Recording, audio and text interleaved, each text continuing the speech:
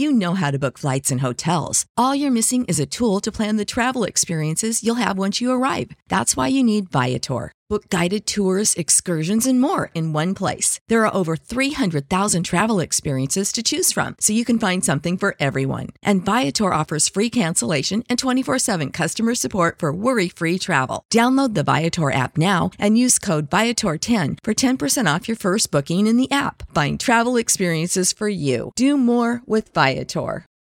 For the ones who work hard to ensure their crew can always go the extra mile, and the ones who get in early so everyone can go home on time, there's Grainger, offering professional-grade supplies backed by product experts so you can quickly and easily find what you need. Plus, you can count on access to a committed team ready to go the extra mile for you. Call, click Grainger.com, or just stop by. Grainger, for the ones who get it done.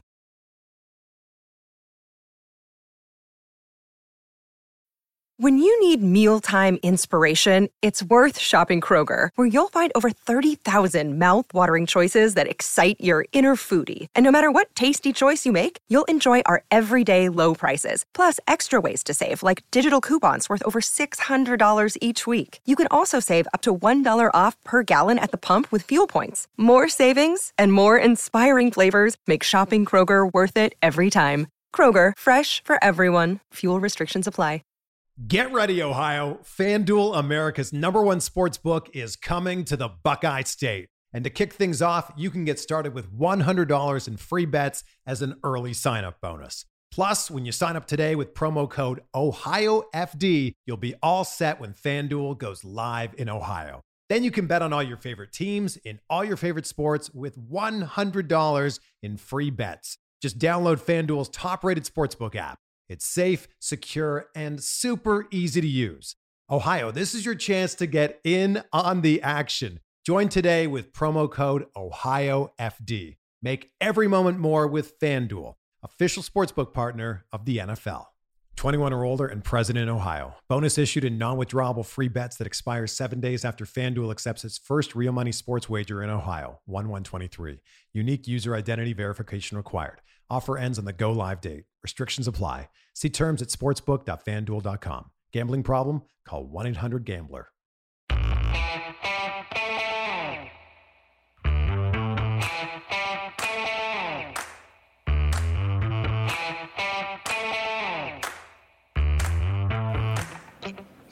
Hi folks, welcome to another episode of Film Study. This is Ken McCusick. Continuing today with our camp questions, and today we talk about the running backs. A group we've been waiting to talk about, obviously one that has still a fair number of questions. And here joining me to talk about it is Jamie Seek of Baltimore Sports and Life. Jamie, how you doing? Fantastic, Ken. How are you? Life is good, my friend. I'm very glad you could join us for this. I think we'll just dive right in, if you will. I'll give people your Twitter handle first of all. My Twitter handle is primetime667083, all lowercase, and of course that's a nod to the 3 years the Orioles won the World Series. So I'm not a bot, because I know a lot of people say that a name and then a bunch of numbers is a bot, but it's hard to find Twitter handles, so sometimes you have to throw in a bunch of numbers to get one. I seem to have a lot of nice young ladies who have names similar to yours. I'm using air quotes on the ladies right. Telling me what's going on. Okay, anyway, to the running backs. So obviously the biggest questions with the Ravens right now, two of the biggest questions on the entire team are whether J.K. Dobbins and Gus Edwards are going to be able to start the season healthy. Yeah, and there's always, I guess over the last 20 years, we've really had an opportunity to look at a lot of these post, year one, post the ACL repair, and how running backs perform in that year after. We have the case of Jamal Lewis, who was near and dear to all of our hearts. And it took him, because if you remember, he had a decent year in 2002, but he definitely wasn't the same back that he was in 2000. And then, of course, he blew up in 2003. Think about a guy like Deuce McAllister. You see these guys, generally speaking, have about a 1 yard per carry drop in production. What I'm hoping for in the case of J.K. Dobbins and Gus Edwards, well, first of all, they both have a lower career workload than any of those previous guys mentioned, and neither one is going to be expected to carry the ball 300 times. We're almost in an era beyond that. And with Dobbins, of course, you have age on his side, being, he's going to be playing at age 24 this year. And although Edwards is going to be 27, again, he still has a lesser workload. So I'm hopeful that they're able to, bounce back to what we saw them to be in 2020. And for Edwards, 18 and 19. However, you still have to approach the expectations for those guys with, I think, a bit of trepidation because, running back, it's a physical position, and coming back from an ACL repair, not easy. Yeah, I would agree in both cases. There's always risk associated with it. Jamal Lewis, actually, his 2002 season, for my money, was outstanding. He had his career high on receptions. It was not a good team playing around him. They had purged, and so players like Leon Searcy, who were supposed to be there and counted upon and whatnot, were not. Jonathan Ogden was still there, of course. Mule was too, but the offensive line not particularly good that year after the purge.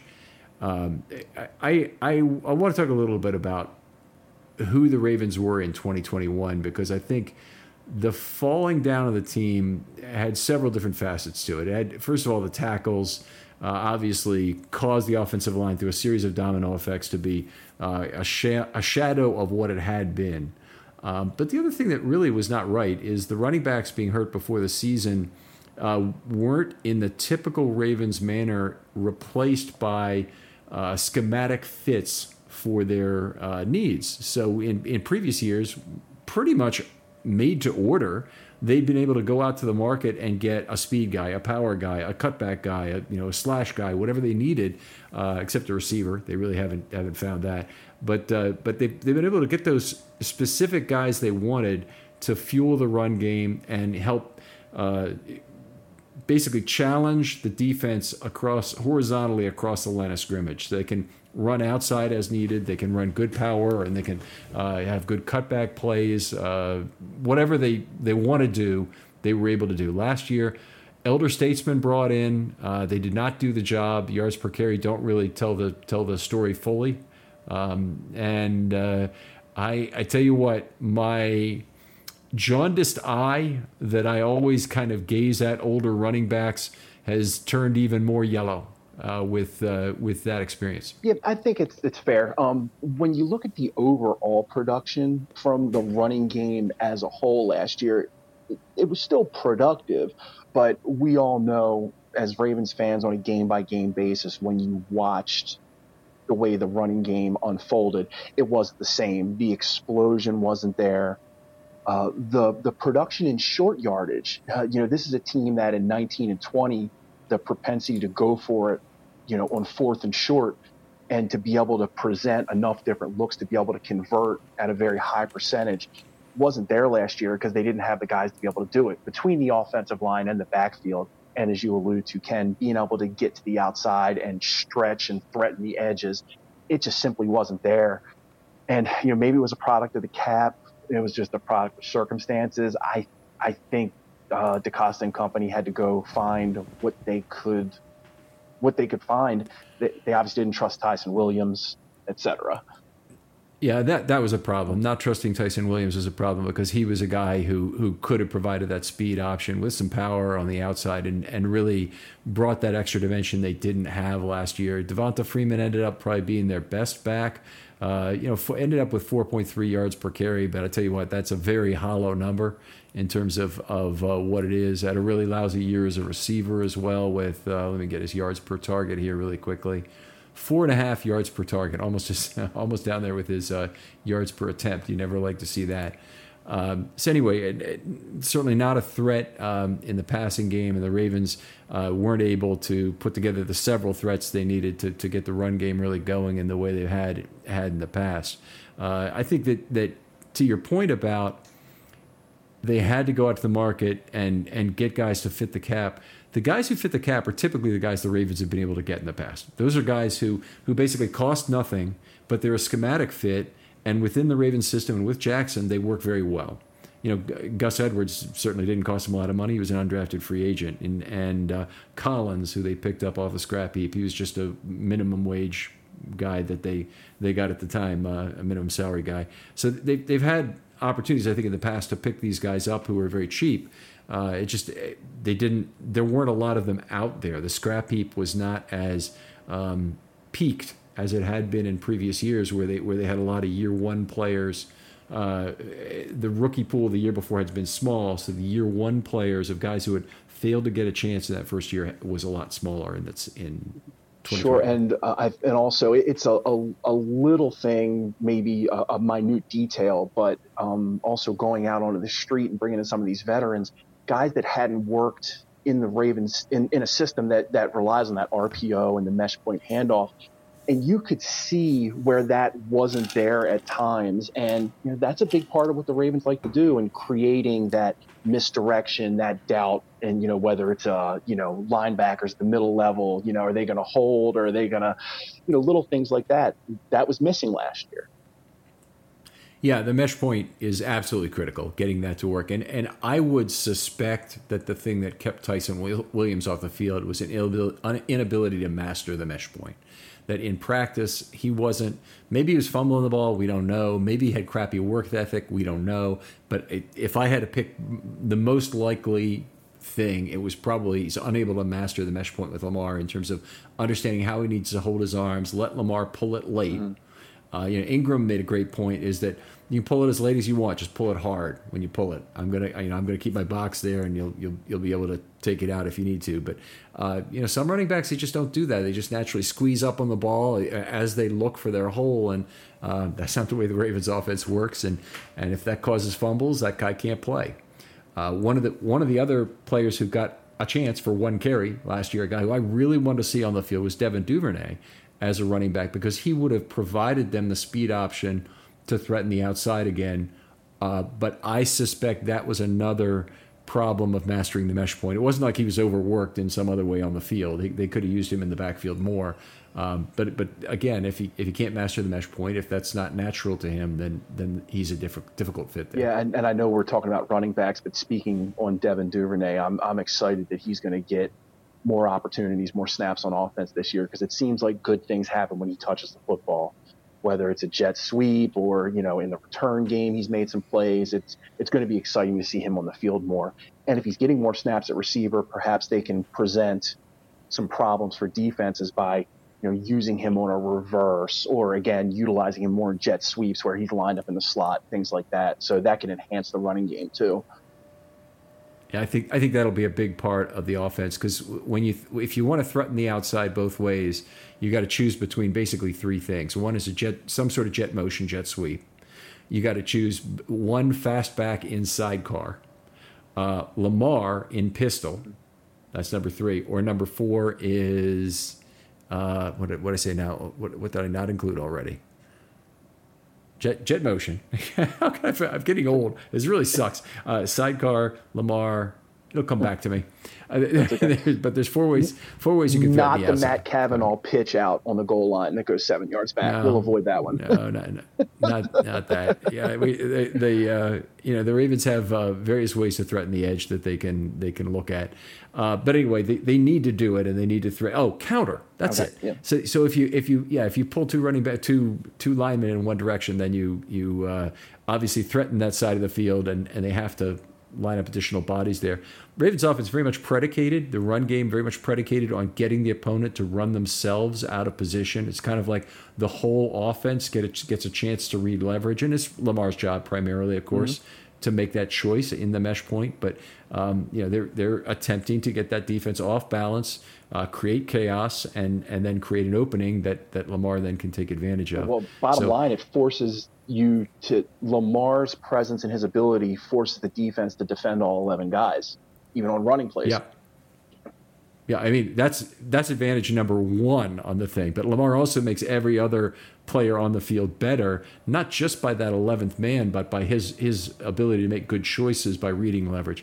I've still maintained that Lamar is one of the greatest ever at reading leverage in NFL history. I think we've seen it occasionally in the passing game. It's been pointed out on some film stuff that I've watched, particularly from the LA game in 19.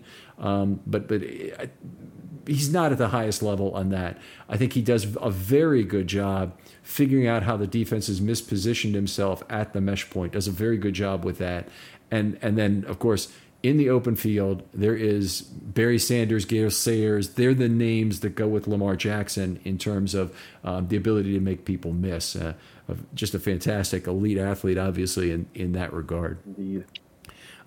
Let's go to some of the individual guys that we expect to be on the roster this year and talk through them. J.K. Dobbins been in a little bit of a spat with Ian Rappaport that you've probably seen about whether or not he's going to start the season. Yeah, that was interesting to see, and then have Ian Rappaport, even though the player himself is like, I'm good, I'm on track, in not so many words, and him to say he stands by his sources. So now, again, it's not unusual for a player to perhaps be more optimistic than the training staff. Yes. But nonetheless, it's nice to see that, nice to see a little bit of fire from these guys, and interesting in 2022 that this level of interaction can exist. Sometimes it gets a little petulant, but I think sometimes as a fan of a team, it's kind of cool to see your guy, raise up a little bit. But Dobbins, the player, if we can get something like the guy that we saw in 2020, because I don't think I was alone in this. In going into the 2021 season, I thought he was going to be our offensive MVP. With his ability, he averaged 6 yards a carry as a rookie. They talked about getting him more involved with the passing game. He runs with deceptive speed. He's got enough strength to run inside, so he's not a one-trick pony. He fits the system. I'm really excited. Even if he's at 90% this year, the Ravens have a very productive player, and I think a guy that we're going to see a nice little peak from here over the next 2 to 3 years. Right, so they've got him for 2 years for sure. So we'll see if that, it needs to be in the next 2 years. I always say with a draft pick, it's what he does on that first contract, and I think he'll be back this year. I do think he's going to have less than a full set of carries this year, even if healthy. I think they might try and ease him into the workload. They've got other options that are good this year, which is also going to I think tend to reduce his carries. Particularly if Edwards is back, I expect Tyler Beatty to have a very full workload based on who he is. So we'll talk a little bit about this. But one thing, if you're out there and you're managing your fantasy team and you're trying to figure out if J.K. Dobbins is really worth selecting or not, what I'd say is don't worry about what Ian Rappaport is saying, because I wouldn't take that to mean all that much. He may have sources, he may not, and honestly, who cares? I do think, based on the fact that J.K. was injured last year, we'll probably see a reduced workload from him and hopefully not greatly reduced production per snap. But that said, he's at a historic level in terms of yards per carry, so he's not going to rush for 6.0 yards per carry again in all likelihood. Well, maybe his workload will be managed not at all dissimilar to his rookie year, because he didn't work in until a bit later in the year as they started to reduce Mark Ingram's workload. So that can only benefit too as you're continuing to heal, even if and I can speak to somebody, I'm coming off a rotator cuff and biceps repair, not the same as a knee, but it takes time. You've got to not only get the repair's got to be good, you've got to work through the scar tissue, then you've got to build strength. And then for an elite athlete, not for a middle-aged guy, trying to live his life, but for an elite athlete, you got to work through a lot of things before that's ready. And given some of the other options, hopefully they can slow play Dobbins a little bit and he can really be ready to cut loose maybe in the second half of the season. Yeah, that'd be terrific. He might not even go on PUP was an interesting comment, because the Ravens love to do that. They love to stash a player to return at midseason, particularly if it doesn't cost them a roster spot. So they have two ways at least they can do that, and they have players they can do it with this year. One is PUP, and they've used that a number of times to get a midseason replacement. Okay, I'll give you a third. They've had suspensions. Jimmy Smith and whatnot, who coming back from a suspension provides you value at midseason, and it's a way to keep a healthy cornerback kind of off the roster. I'm not saying that's a good thing. I'm just saying the Ravens make use of a bad situation and make it into something of value. And then the third is the roster is not 53 men anymore. With the current rules about returning 8 guys from injury and waiting 4 weeks, you can actually get 56, 57 guys on your roster, including your IRs. You have to pay a little bit more in cap to keep them there. And then you bring them back, and you can bring that back up to 8 during the year. So the rules are extremely favorable. They were actually made less favorable than they were in this last year. And I think the NFL and other teams on the competition committee and whatnot looked at the Ravens and said, look, we can't have this. They're taking too much advantage of the roster situation as one of the models that they didn't want to allow to take advantage of. And I think they still have a very loose methodology that's basically going to mean a lot of handshake deals that create a lot of guys who make the roster who aren't there on week 1 but are on the initial 53 if you're doing that contest again. Yeah, it's very easy to have a hamstring pull or some kind of vague soft tissue injury, Yeah, I'm not even talking about that. I'm talking about the guys, because those guys, there's sometimes you have a rookie you want to stash, but if you don't put him on your initial 53, then he's gone for the whole year. So what the Ravens do is they put a guy on let's say they really liked, who would be the guy? Well, let's say it's Tyler Beatty, but they just don't find a guy in the top. He doesn't fit into their top 3 running backs, which is ridiculous, but we're just assuming for this point. But they say, well, we might need him at some point in the season because we're not sure of our running back situation. So they put him on the initial 53-man roster, and they cut Tony Jefferson, who's a veteran. He doesn't have to go through waivers, and he can be re-signed under what is known as the handshake deal before week 1. And then his salary's not fully guaranteed, right? Is that what it is? If they sign week 2? No, that's okay. Yet another thing. That's the vested veteran. But, okay. Yeah. That is if you really don't trust a guy, you don't think he's going to last the whole season, you cut him and you don't have him on week 1, then you bring him back for week 2. And you may have a handshake deal for that as well. That guys don't like that because their salary not being guaranteed, obviously something they don't want. But some people will put up with it on their last chance in the NFL. Like Eric Williams was a guy who was on that deal with the Ravens at one point. Gotcha. Yeah, it's tough. There's a lot of nuances within the cap that, despite years of trying to figure them all out, there's always something else. But I think while we're talking about Dobbins, I think Gus Edwards falls into the same category here. We have he was about a week to 10 days after Dobbins' injury. If I recall correctly, Edwards wasn't in as bad a spot. I think he only had an ACL, and I feel like Dobbins had an ACL and MCL, but correct me if I'm wrong, Ken. I feel like honestly, I think there was a touch more severity to Dobbins' injury. But with Edwards, kind of the same thing, but at least, again, from a workload standpoint, he's not a guy that's going to be getting, he's not going to be getting 250 carries. He does his best work. Even though he can break off a long one, he definitely does his best work between the tackles.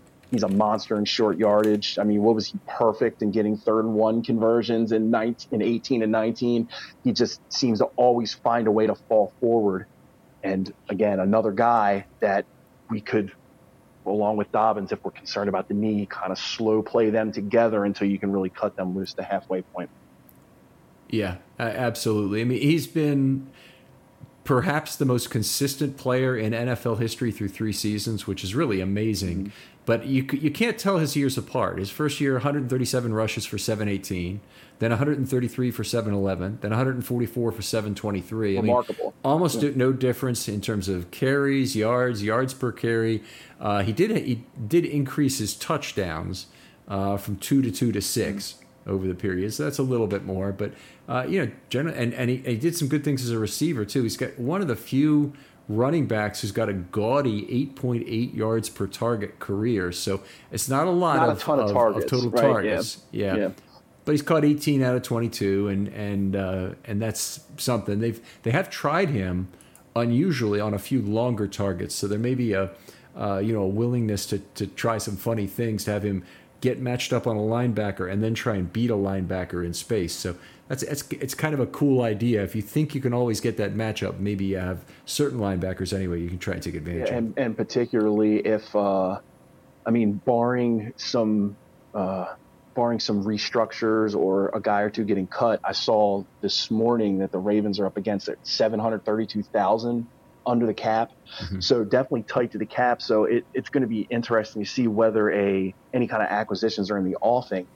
So if they roll with a shorter amount of wide receivers, if they go with only 4 or 5, maybe you do try to utilize Edwards in a role where it won't be as physical early in the season. Perhaps you do try to split him out, maybe get him in a mismatch and try to utilize his ability in that way. A thought. I mean, I don't know if it's something they do, but I think it's something to consider.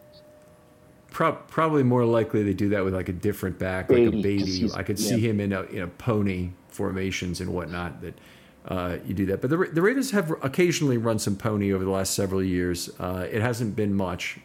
Fairly unusual thing when it happens. I always cock my head funny they when they it does. Would run that, and I guess if we want to jump ahead to Beatty a little bit, I'm gonna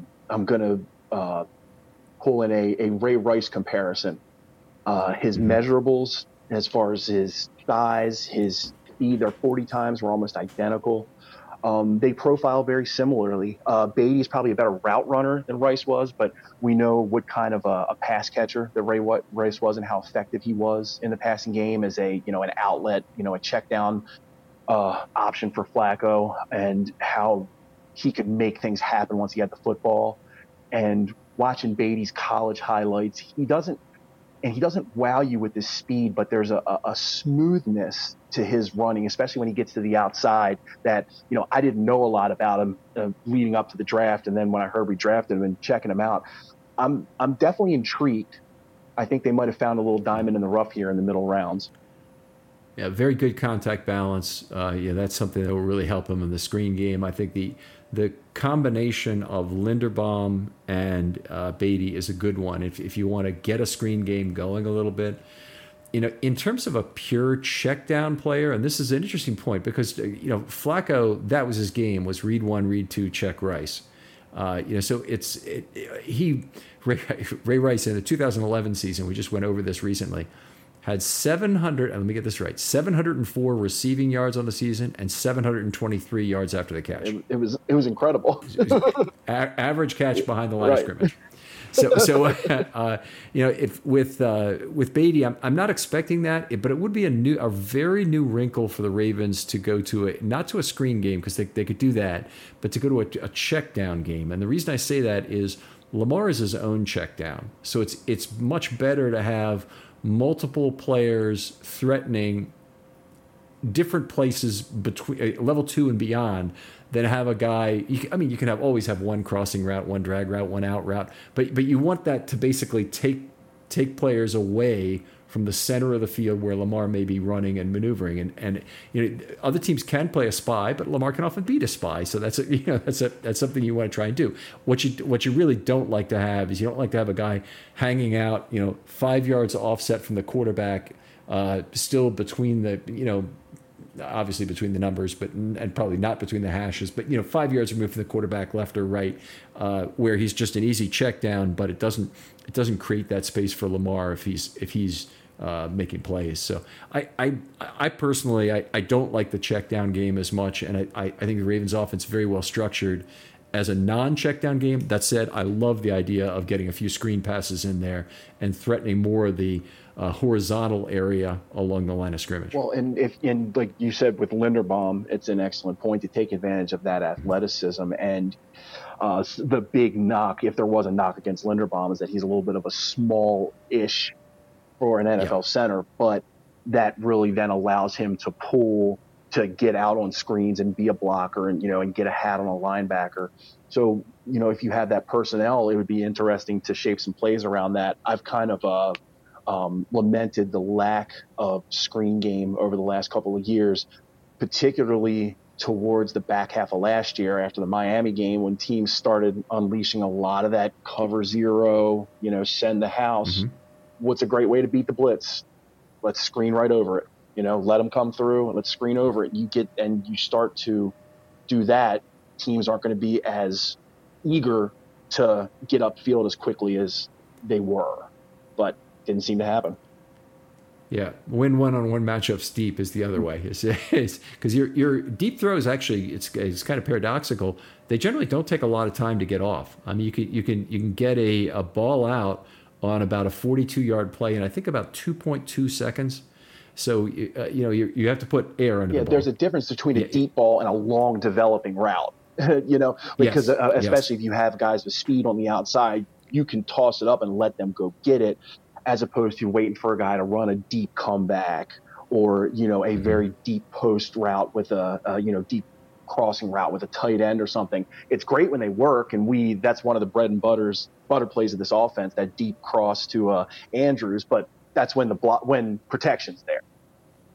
Right, and creativity to extend plays too. But yes, you're right. Protection is really where it has to start. Your tackles can't be breaking down immediately, and Lamar extending plays successfully at nearly the rate he would if your initial blocking is good. Lamar running away from one guy or taking a subtle bump from Stanley getting driven back into him, really not that serious. And Stanley had a lot of pressures in 2019 that were between 2.5 and 3 seconds. I know because there's a big difference between how I chart him and PFF charts him.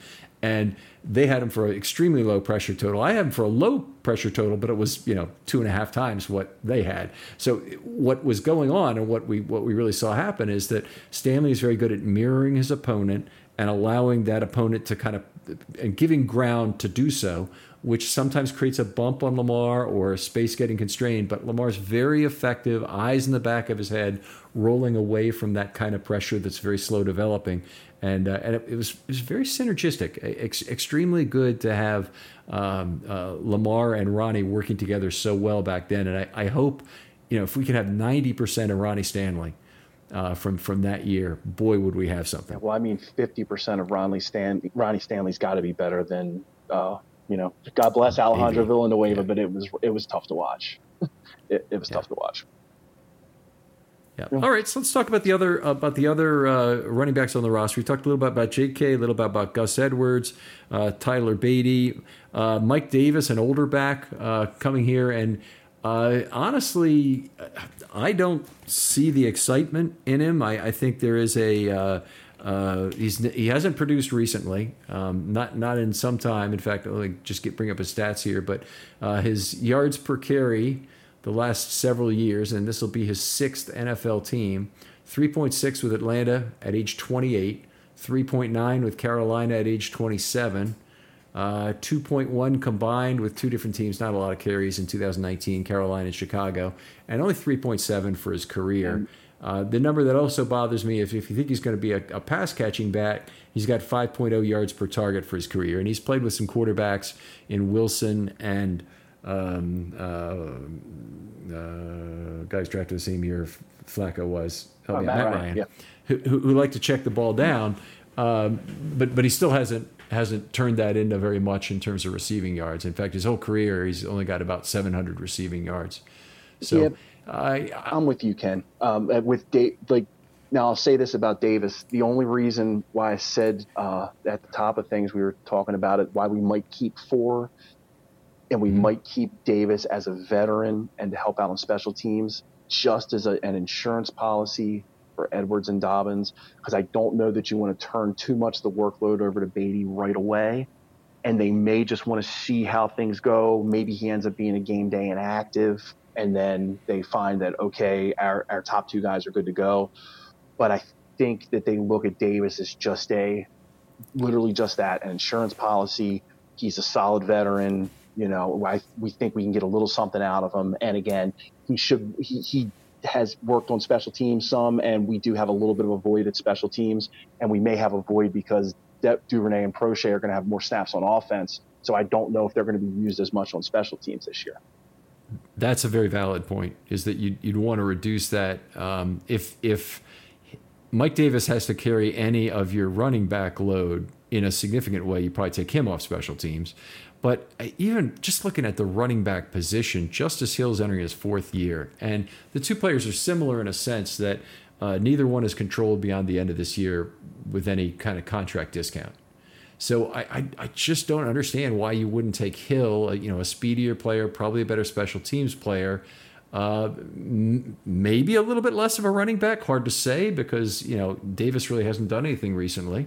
I think, you could argue that Justice Hill would have been the speed option the Ravens needed for the outside last year, rather than to go get a veteran. I I understand I have a very cynical outlook on these older running backs, but I think that basically I did not understand the signing at all when it occurred. It looked like very bad news in terms of their expectation with regard to these players. But I don't believe they have any significant amount of guaranteed money in the contract, so I think they can cut him, and that'll be that. But we'll see. I mean, maybe he's somebody different than I thought in preseason, and they see some value. Yeah, I mean, I think you have a pretty good assessment, although I do think last year's, attempt to patchwork the running back room together with those older veterans has definitely soured, I think, a lot of us on, veteran running backs. You alluded to that earlier. It's tough not to feel that way. But with regard to Justice Hill, you got to remember he's coming off an ACL injury also. Yep. And I've never been a fan. I don't know whether I don't feel his running style doesn't seem to fit our system. Yes, he can get to the edges, but he doesn't seem to really be a one cut and go kind of guy. He doesn't seem to make quick decisions where you have to within this blocking scheme. He's a good special teams player, but I think when you're already dealing with a couple of guys coming off of ACLs that are locks to make the roster, I think that's why they got Davis, just as a comfort level. I think he can probably play special teams, and I think that kind of signals that, barring something unforeseen in camp, I think that Justice Hill is going to be the odd man out. I could be wrong. There is a good chance, and honestly, with the 7 guys they have on the roster here, even if they're keeping only 3, and we can debate whether or not 3 or 4 is the right number, but I think there's a chance they'll go outside the organization for number 4, but maybe also number 3, depending on the injury situation with the big 2. If anything happens to Tyler Beatty in camp, multiple issues could happen. We have not yet mentioned 2 guys that I want to hit on the roster. Nate McCrary spent some time last year, gave the Ravens a little bit of a speed option, didn't really get a lot of a chance, and that also bothered me. And honestly, I got to believe the mesh point or work ethic or something else is happening in practice that we're not seeing that they don't like. So there has to be something there why they didn't give him a bigger chance in their desperation last year. Well, yeah, because if you remember, he definitely flashed in the preseason, and you always take those preseason performances with a giant grain of salt because what are other teams throwing at you? What are other teams putting out there on the field, not just player wise but scheme wise? So you've got to be careful not to fall in love with a preseason performance. But given their circumstances, and meaning that they didn't have anybody healthy, you would have thought he would have gotten more of a chance. But if I recall Seattle signed him off of the practice squad, so he spent some time in Seattle, I believe, last year, or was it it was either Denver or Seattle. They had signed him for a little while, and then they cut him, and the Ravens brought him back, and he, had a cup of coffee on the active roster. But I would have liked to have seen him get a few more touches. I thought he was intriguing. But, pass protection is always a big thing, too, with these guys when they don't get touches. You always have to look at that and wonder if that's keeping them off the field as well. That could well be, and 1 carry for -1. Very, it's a great point. Is that pass protection is definitely something that they're not going to tolerate if they need to throw a lot too. 1 carry for -1 for Nate McCrary last year for the Ravens, and you're right, they lost him, and when they did, I kind of felt like the guys on the roster weren't very good.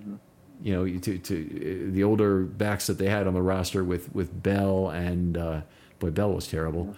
And who's the other older guy who ran wild in the season finale against Pittsburgh? The guy he played with the Cowboys, right? Wasn't it the former Cowboy? And Latavius Murray. Latavius Murray, yes. The greatest. It's just terrible. I tell you why, it's no fun getting old. But anyway, Latavius Murray had probably the slowest, most lumbering, long touchdown run I've ever seen in that final game of the year. The Steelers' rush defense was a mess last year, so they probably were doing us some favors along with that. But his yards per carry came back up to look like, why is Latavius Murray the wrong choice at the end of the year? But anybody who's watching the whole season knows why Latavius Murray was the wrong choice for this team. And then they got a little bit from Devonta Freeman. They got a little bit of a cutback guy. They didn't get a speed guy. You need somebody who can threaten the line of scrimmage horizontally more in the Ravens' run game, and he wasn't particularly good at any one of the 3 areas where they might have wanted to run him. So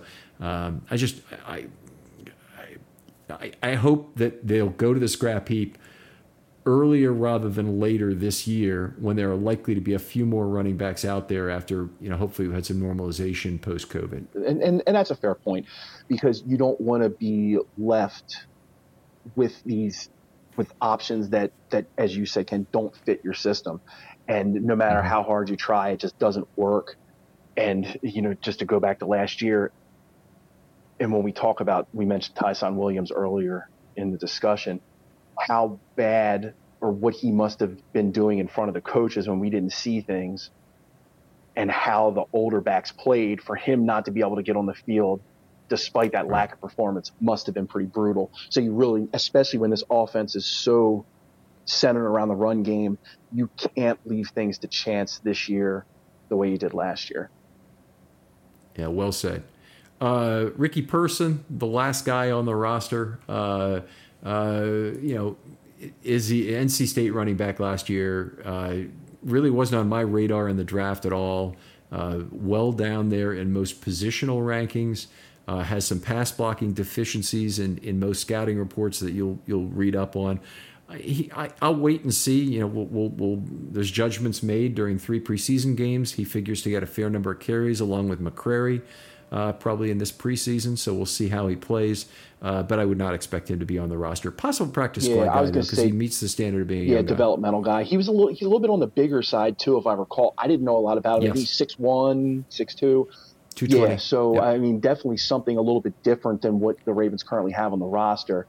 Nothing really eye-popping out of college, which is why probably he was, down towards the backside of the draft. But I definitely think he's somebody that'll end up as a developmental guy. And you never know, because some of these running backs and the way that teams value running backs and the way backs are used nowadays, maybe he's a guy that, in a year or two, if he's still around, perhaps they can get something out of him. But yeah, I agree, and you're right about the size and shape component plays in his favor. And now you look at the other roster, there really isn't anyone his size or shape other than Edwards. So if Edwards can't go at either he can't start or he can't go at some point later because he gets hurt, there's Ricky Person. There is an opportunity for him potentially. The Ravens may go to the street also. But there could potentially be an option for him. So it's a big practice squad. He probably makes that based on who he is and the Ravens' desire to keep some backups there. But I honestly don't see him making the opening day roster. Yeah, I think we're 100% in agreement there. But what is it? 18 guys now on the practice squad. So opportunity for development and the stash. All right, let's talk a little bit about who makes the team. So I think I have to kind of always structure this from the fact that there's 3 specialists on the team that takes your 53 down to 50 available slots. The Ravens have pretty much a hard and fast rule that they split those spots 25 and 25 offense and defense.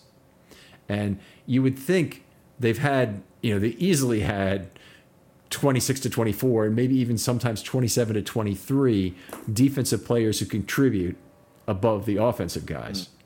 But this year, even though the offense is probably has some weakness in it, I would say that they're going to go with 25-25 again, and I kind of have a hard time getting up to 4 running backs. So let's just go position by position. Okay. We'll be in agreement that keep 2 QBs? Yeah, definitely. Okay. At tight end, I say they're keeping 4, and something could happen, but Boyle seems to be back. Mm-hmm.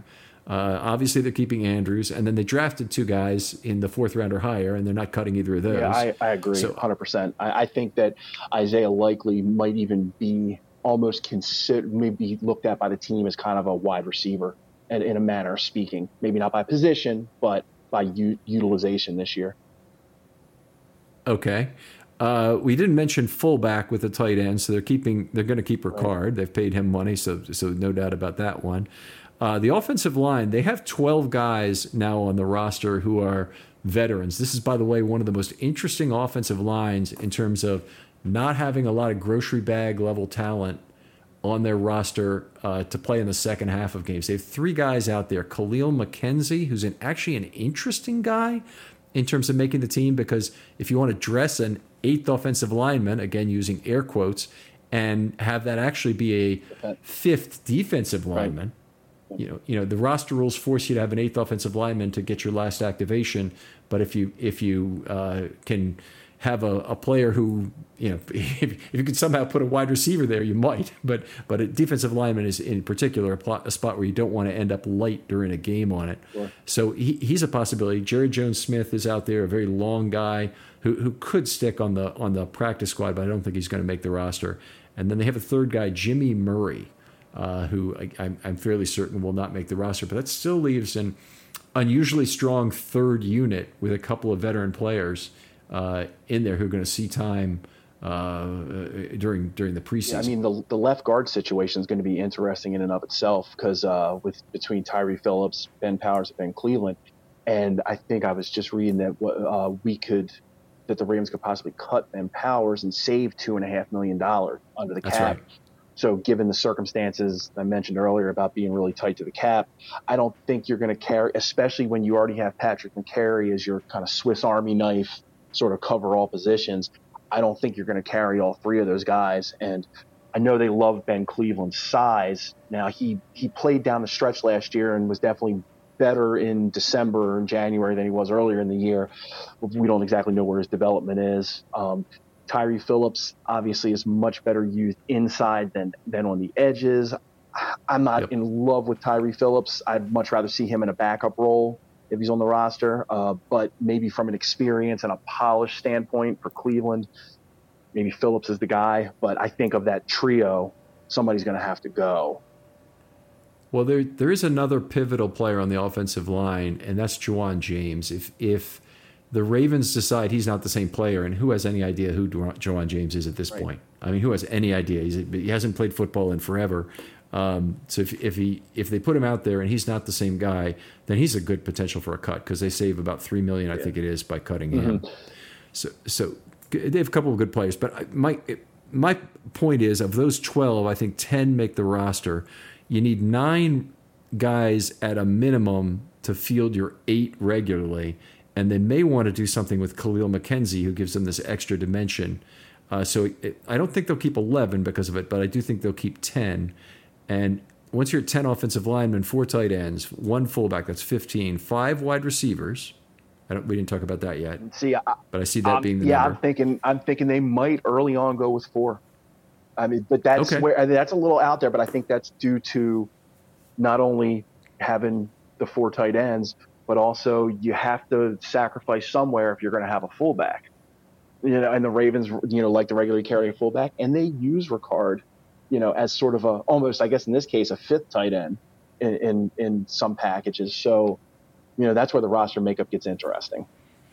Okay, so that's where our difference would be. Is you would carry 4 wide receivers. I think the 5th wide receiver is almost guaranteed on this team. I think there's too much of an in-game need to carry 5. Although we will probably see some deactivations there. But sorry, Ken, go ahead. I was just going to say, I'm thinking that that configuration of only 4 wide receivers early on may be just a product of running back health. And if Tyler Beatty proves like he can fit on this team and Edwards and Dobbins show health, I think Mike Davis becomes expendable, and I think he could potentially be gone before the bye week. Maybe even earlier than that. So then that allows you to play with those numbers a little bit. And the way to put this into a bar bet and make sure you win a beer off whoever it is, I will 100% guarantee. I won't 100% guarantee, but I would certainly bet at even money that Mike Davis is cut and does not make the initial 53. Oh, okay. So the reason I say that is because he's at a minimum one of the handshake deal guys who might be back for week 1. I could see circumstances, and you push somebody else onto IR, and you make this deal. But I'm saying the same thing for Tony Jefferson. That I think that my bold prediction for this year is Tony Jefferson will be cut by the Ravens. He will not make the initial 53, and yet he will still walk out for the coin flip as one of the 3 captains on opening day. Yeah, because I feel like he's going to take the Anthony Levine role. Yep, there you go. So anyway, I understand your position on 4 wide receivers instead of 5. That's interesting. This is a year for camp darlings at wide receiver, isn't it, Jamie? Because a gaggle of undrafted free agents. I mean, there's I actually talked a little bit about Slade Bolden with the BSL guys last night, and I think he's an interesting candidate. And one of the other guys there mentioned Benjamin Victor because of his size. And, speaking of when we were talking about size at running back, we don't really have a lot of size at wide receiver. We have, Bateman's like 6'1", but, Duvernay and Prochet are kind of in that 5'10", 5'11" mold, profile more, slot guys. And to have somebody like Victor, who can threaten, I think 6'4", 6'5", maybe threaten in the red zone, perhaps a guy like that can stick. Obviously, anybody who would be a 5th wide receiver has got to be a special teams guy. So I don't know what kind of ability they have, some of those back end of the roster, UDFA guys have. Yeah, they almost have to, get them in there as gunners, get them in there as kick coverage guys to try and get what you can out of them. They have several guys who are tall this year that are in camp in exactly that thing. So they have Makai Polk, who is, how tall is Makai Polk? Is 6'3", 197. They have Shamar Bridges, 6'4", 207. Jalen Moore, isn't he on the bigger side? Benjamin Vick. Jalen Moore is like 5'11", 191. Okay. But he's still a year 1 player, so he's never gotten his shot yet, even though I think this is his second camp with the Ravens.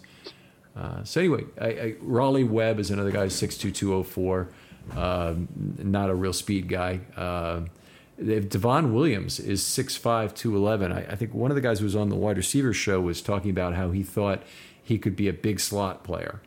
It would be an interesting option there, which if you had that, I think he's in competition with tight ends. I think everybody's in competition with tight ends to play big slot. Yeah. So I think if you want to make the Ravens, you better prove you're an X or maybe a Z receiver who can play, somebody who can play on the outside anyway, and be a good contested catch. Yeah, because the middle of the field is going to be Andrews and whomever, tight end du jour in 11 personnel, or even if they go 3 tight ends, and both the way the play calls are structured and Lamar's comfort level with working with tight ends and working that middle third of the field, that's going to be gobbled up. But those opportunities are going to be gobbled up by those guys. Okay, so if you have to bet on who's on the roster on opening day, let's do that. So who would it be? From the running backs on opening day,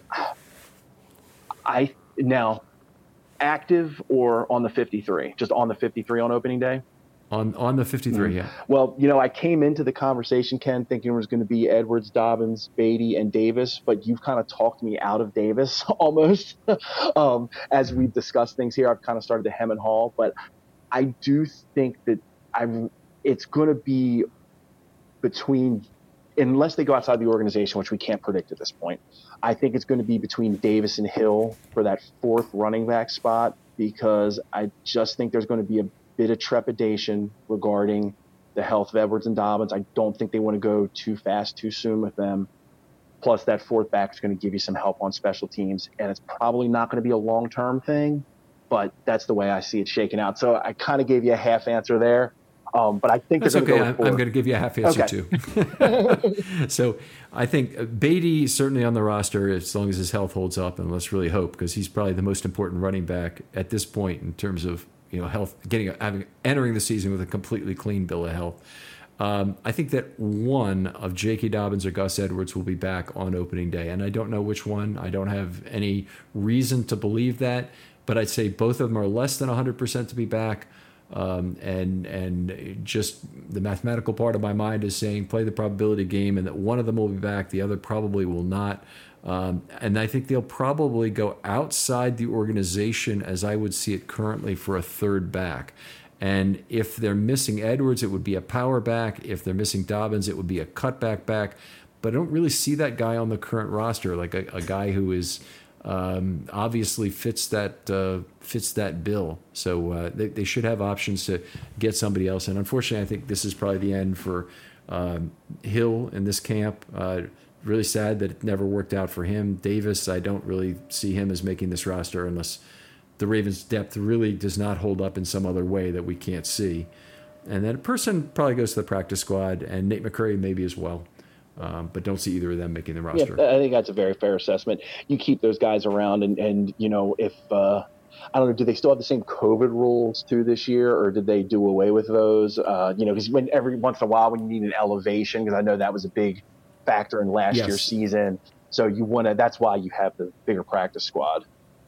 Yeah, so they will have the 2 elevation rule. I think is staying. Okay. I don't know specifically if they've got COVID shutdowns, but I presume they do because there's not really a good reason to get rid of it. You certainly don't want an outbreak that's affecting a lot of teams in terms of them having multiple COVID situations. I don't yet know how they're handling camp this year, but last year it was a very strict 3-tier system of players are in tier 1 and certain in-office personnel and media that have an office in the building are in tier 2, and then tier 3 was everybody else kind of who would attend practice, but you don't go inside the building. So they probably do things like that. Would be my guess. They might do that again. Okay, interesting. Yeah, I didn't know what kind of. I guess every team has different, or unless that's a league-wide protocol, or I don't know whether they're letting teams make certain restrictions. Who knows? I think it might have been league-wide. I mean, everybody was wearing the individual sensors. And right. Your sensor would tell you if you're a tier 2 person and you're too close to a tier 1 person, then you kind of had to look around. Oh yeah, there's contract tracing devices, I think, right? Yes. Gotcha. Okay. Yeah. Well, either way, I think it's these roster numbers. It's going to depend on a couple of different things. And we mentioned the offensive line stuff. We both think the tight end situation could shake out to where it's 4. And just real quick on the defensive side of the ball, they're going to be in a numbers crunch in the secondary, and I think they're going to end up losing a good player or two just because you can only keep so many guys, So it's definitely going to be interesting as camp, as we get to the end and they have to get down to 53. Kind of a similar situation there in terms of the depth has to hold up. And so the Ravens are adept at always getting one extra guy than they need, one more guy than they need. Good camp competition, they always talk about it, but what they're really planning for a lot is what happens if my depth doesn't hold up. This guy is 90% of what I want, and I can cut him and only lose a tiny amount of guaranteed money, and I'm okay. There's some of that being played right now, and I think Mike Davis honestly is one of those. But there's other guys on the defensive roster too. Some people could make the argument before I saw what his salary was that Kyle Fuller was one of those guys. But they do have other guys that I think they're probably not going to keep, and maybe they end up trading somebody at the end of camp. Offensive line, another place where it'll happen. So yeah, if the Ravens' depth holds up as the Ravens' depth, they'll have some moves to make at the end of camp that will be heartbreaking. Yeah, absolutely. You're going to see a guy that we like end up somewhere else and probably have a pretty solid season. But that's the way it works when you have roster and you have salary cap. You can't keep everybody. So. Yeah, it, Jamie. A great talking football with you. Always a pleasure, my friend. We'll make sure we have you on for at least one of the offense and defensive shows during the season if you're up for it. Tell folks where they can find your work. I do some work for BaltimoreSportsAndLife.com. I've been on a little bit of a hiatus. I mentioned briefly that I had to have some surgery and I had some complications with it, but I'm doing better now. So hopefully going to be back on the, kind of getting back into the swing of things and back to writing. But BaltimoreSportsAndLife.com. We've got Orioles, Ravens, Terps, Caps, and pro wrestling. Whatever you want to talk about, it's there. So. All right, great stuff. Other folks out there, if you'd like to be on a Film Study short, hit me up with a DM. They're always open on Twitter. That's at Film Study Ravens. Give me your idea. Something you want to talk about. We can use about 25, 30 minutes, get into some depth, so the narrower the topic, the better. If you think it's too narrow, believe me, we'll talk it into it as not narrow a topic as you'd like, and we'll get some real meat on the bone there. Jamie, thanks again for being on. Always a pleasure. Ken, thank you for having me. I appreciate it. It was a good time. We'll talk to you next time care. on Film Study.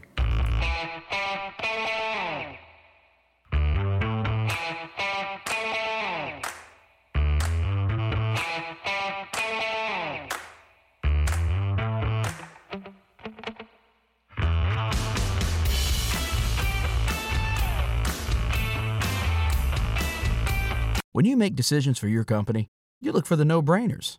And if you have a lot of mailing to do, Stamps.com is the ultimate no-brainer. Mail checks, invoices, documents, and everything you need to keep your business running. Get rates up to 89% off USPS and UPS. And with the mobile app, you can take care of mailing on the go.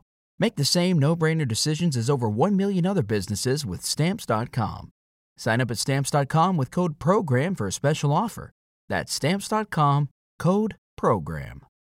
You know how to book flights and hotels. All you're missing is a tool to plan the travel experiences you'll have once you arrive. That's why you need Viator. Book guided tours, activities, excursions, and more in one place to make your trip truly unforgettable. Viator has over 300,000 travel experiences to choose from. Everything from simple tours to extreme adventures and all the niche, interesting stuff in between. So you can plan something that everyone you're traveling with will enjoy. Real traveler reviews give the inside scoop from people who've already been on the experiences you're considering. So you can plan with confidence. Free cancellation helps you plan for the unexpected. And 24/7 customer support means you can travel worry-free. Download the Viator app now and use code Viator10 for 10% off your first booking in the app. Find travel experiences for you. Do more with Viator.